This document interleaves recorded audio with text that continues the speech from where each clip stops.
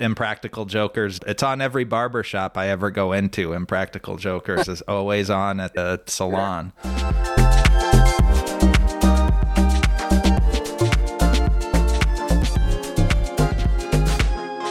Excited to start off our Monday right with comedian, friend, rising star, Addy Herman. Addy, how are you, man? I'm good. How about yourself? I'm doing great. Glad to have you here.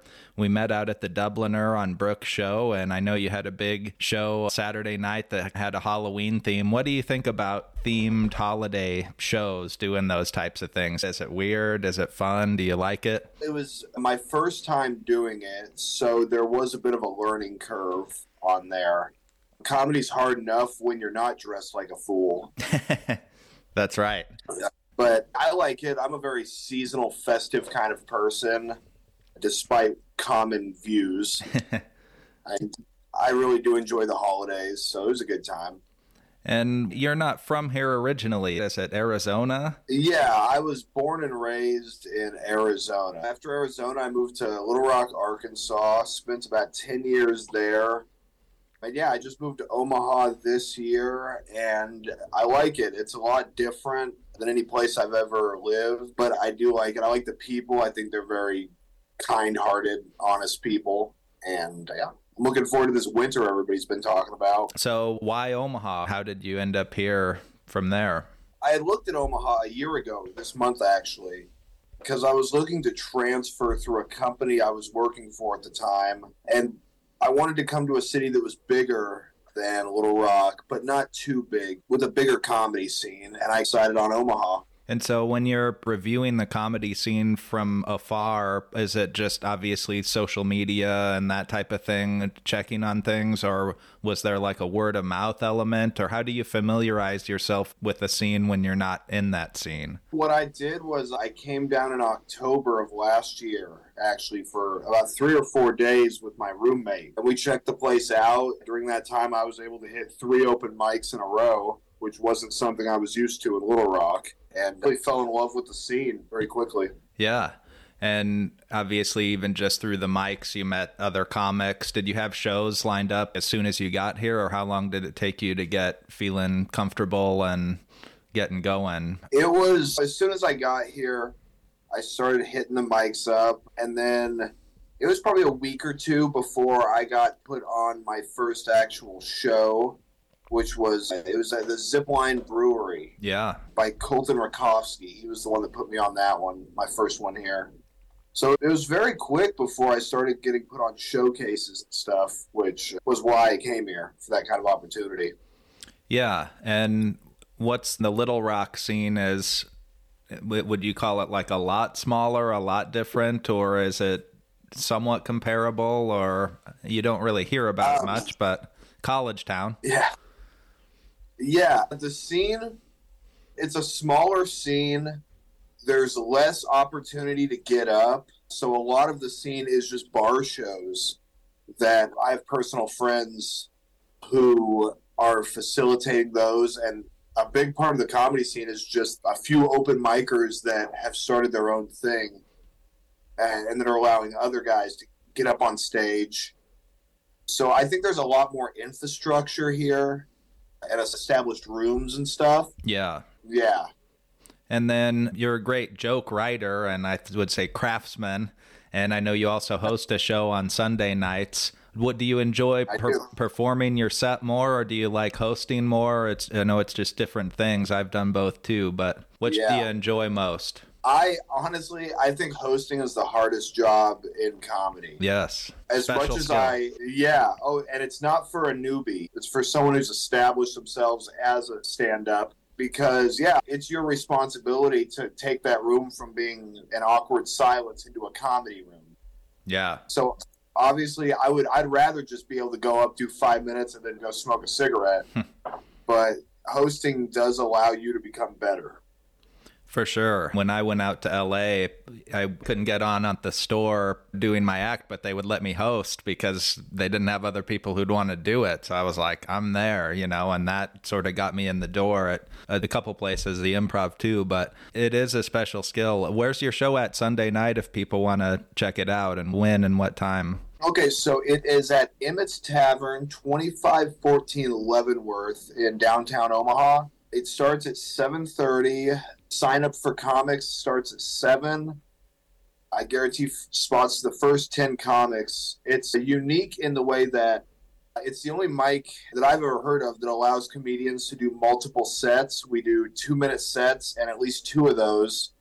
And the last set involves an interview with me, which has been very popular. Yeah, I love the multifaceted shows and things with a little variety as just opposed to the kind of assembly line 5, 5, 5, 5, 5. And yeah, that's awesome. When you first got to Omaha, were you inspired from a material and a writing standpoint with the new environment and the new, because you, other than that, you really had no connection here, no family, no nothing. So you really came in, other than knowing the comedy scene and I'm sure researching and watching YouTube videos and such. But when you got here, what did you find funny? What struck you as a comedian about the environment here? Certainly all the tattoos. People here, yeah, a lot of ankle tats. Yes. And a lot of shirtless guys. I've seen more shirtless guys this summer than I have in the last 29 years of my life. And it won't slow down as much as you would think in the winter is the really crazy thing. There's always some guy up at 20 degrees. He's got shorts, no shirt, just backpack, just walking. Tats. Sure. Punisher tattoos, multiple. Yeah. That is just, dude, you go out to Funplex and you go, I thought this was a Christian city, and you see the tattoos, you're like, this is something. It's wild. And everyone's shirtless there, but disappointingly few shirtless women. That's just me, though. That's just my opinion. I thought equal opportunity. I want equality. What about just the driving around? What did you make of the city? What did you find funny outside of, obviously, the tattoos, which is hysterical? I think it's funny that there's all these CBD shops around claiming, because they make it look like it's medical marijuana, but it's not. And I'm wondering, are they getting it ready for when medical marijuana comes around? Or is it just pulling the wolves over the citizens' eyes? I don't know. Yeah, that's a whole other podcast. I'm not even exactly sure, yeah. But I've wondered that myself. Yeah. There are so many. There's different, like CBD for dogs now. I'm like, well, what? I didn't know, but I'm curious. Yeah, that's why you hopefully see happier dogs here than you do in Little Rock. Or what concerns you about the winter, other than just the dangerously low temps at times? Are you somewhat excited about it? Oh, sure. I love the snow. I love cold weather.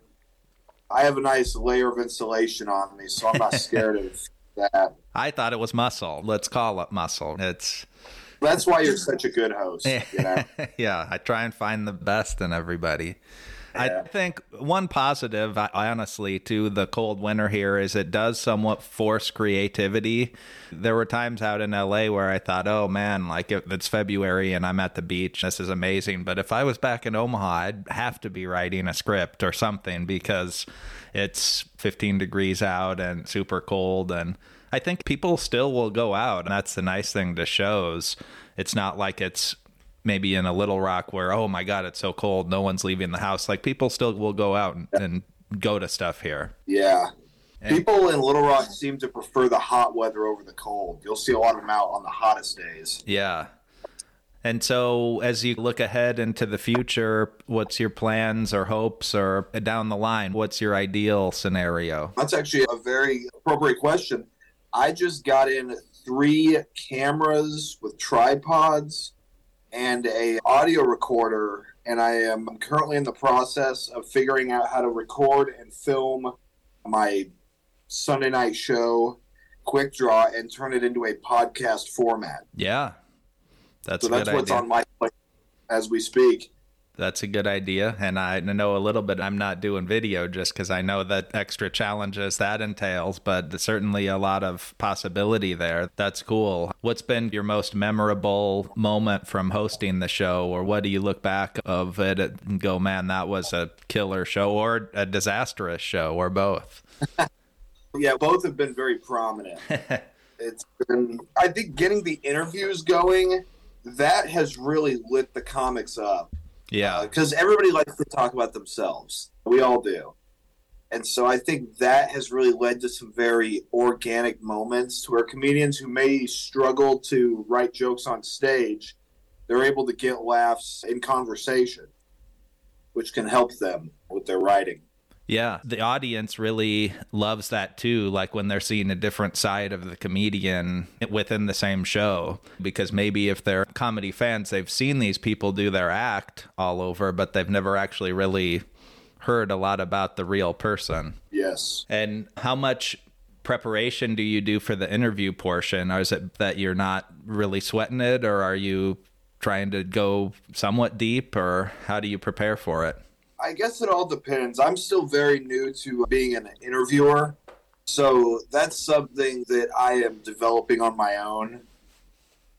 And I don't know, for the most part, the people I'm talking to, I know them, I know their names, I know a little bit about them. So it does allow me to get a little deeper with them and ask stuff, that really doesn't come up in comedy. And then you find out a lot of things. Somebody will mention something, and then it takes it in a whole different direction. When you see Omaha just flaunting the Halloween decorations, did you notice that in other places you've lived, or are we turning it up to 11? I was just driving through a neighborhood. I still get lost here constantly. Yeah. But I was driving through a neighborhood, and it was the wildest thing I'd ever seen. They had, like, witches flying through the air and stuff on brooms. It was like a coven of them. And so that house probably holds the standard for the most wild Halloween decorations I've ever seen. You drove by my house. That was my witch's coven. I spent hours and $1,000. I have a problem. It's a sickness, but yeah, it's a real addiction you seem to have. Yeah. So do you have a jack-o'-lantern out? I know you said you enjoy the holidays, but do you do anything? No, I live in an apartment. I'm probably going to get some candy and just hope no kids come by so I can eat it all. I was going to say, you're not going to go out trick-or-treating or something. No, if I go trick-or-treating, they call that a home invasion. How late in age is too old to be trick-or-treating? I stopped at 40. You're not going to like my answer then, Tony. I ended early. I've honestly felt like I was too old, but probably younger than most. I was like, I'm past this now. And the dressing up was taking too much time. I think once you start finding yourself attracted to people, you should stop trick-or-treating. Whenever you're like, oh, yes. I think innocence is lost at that point. I know, but then you see the kids going around, and it does seem like they're older and older, and they're obviously up to no good, and I just hide out. I shut the lights off. I hide in the bedroom. I do that every night of the year, but Halloween, I also do that. And it's been a minute since I've actually handed out candy. I'm still like, it seems a little weird as I'm giving candy to children, but they're coming to the door. It really is the only time it's appropriate to give candy to children. Yes. Yeah. Addy Herman, wonderful rising star comedian, newer on the scene, but established. Check him out on Sunday night at his show. As I said, we'll link to it on the newsletter. Addy, thank you so much for the time. Appreciate it and your perspective. Really enjoyed it. Thank you.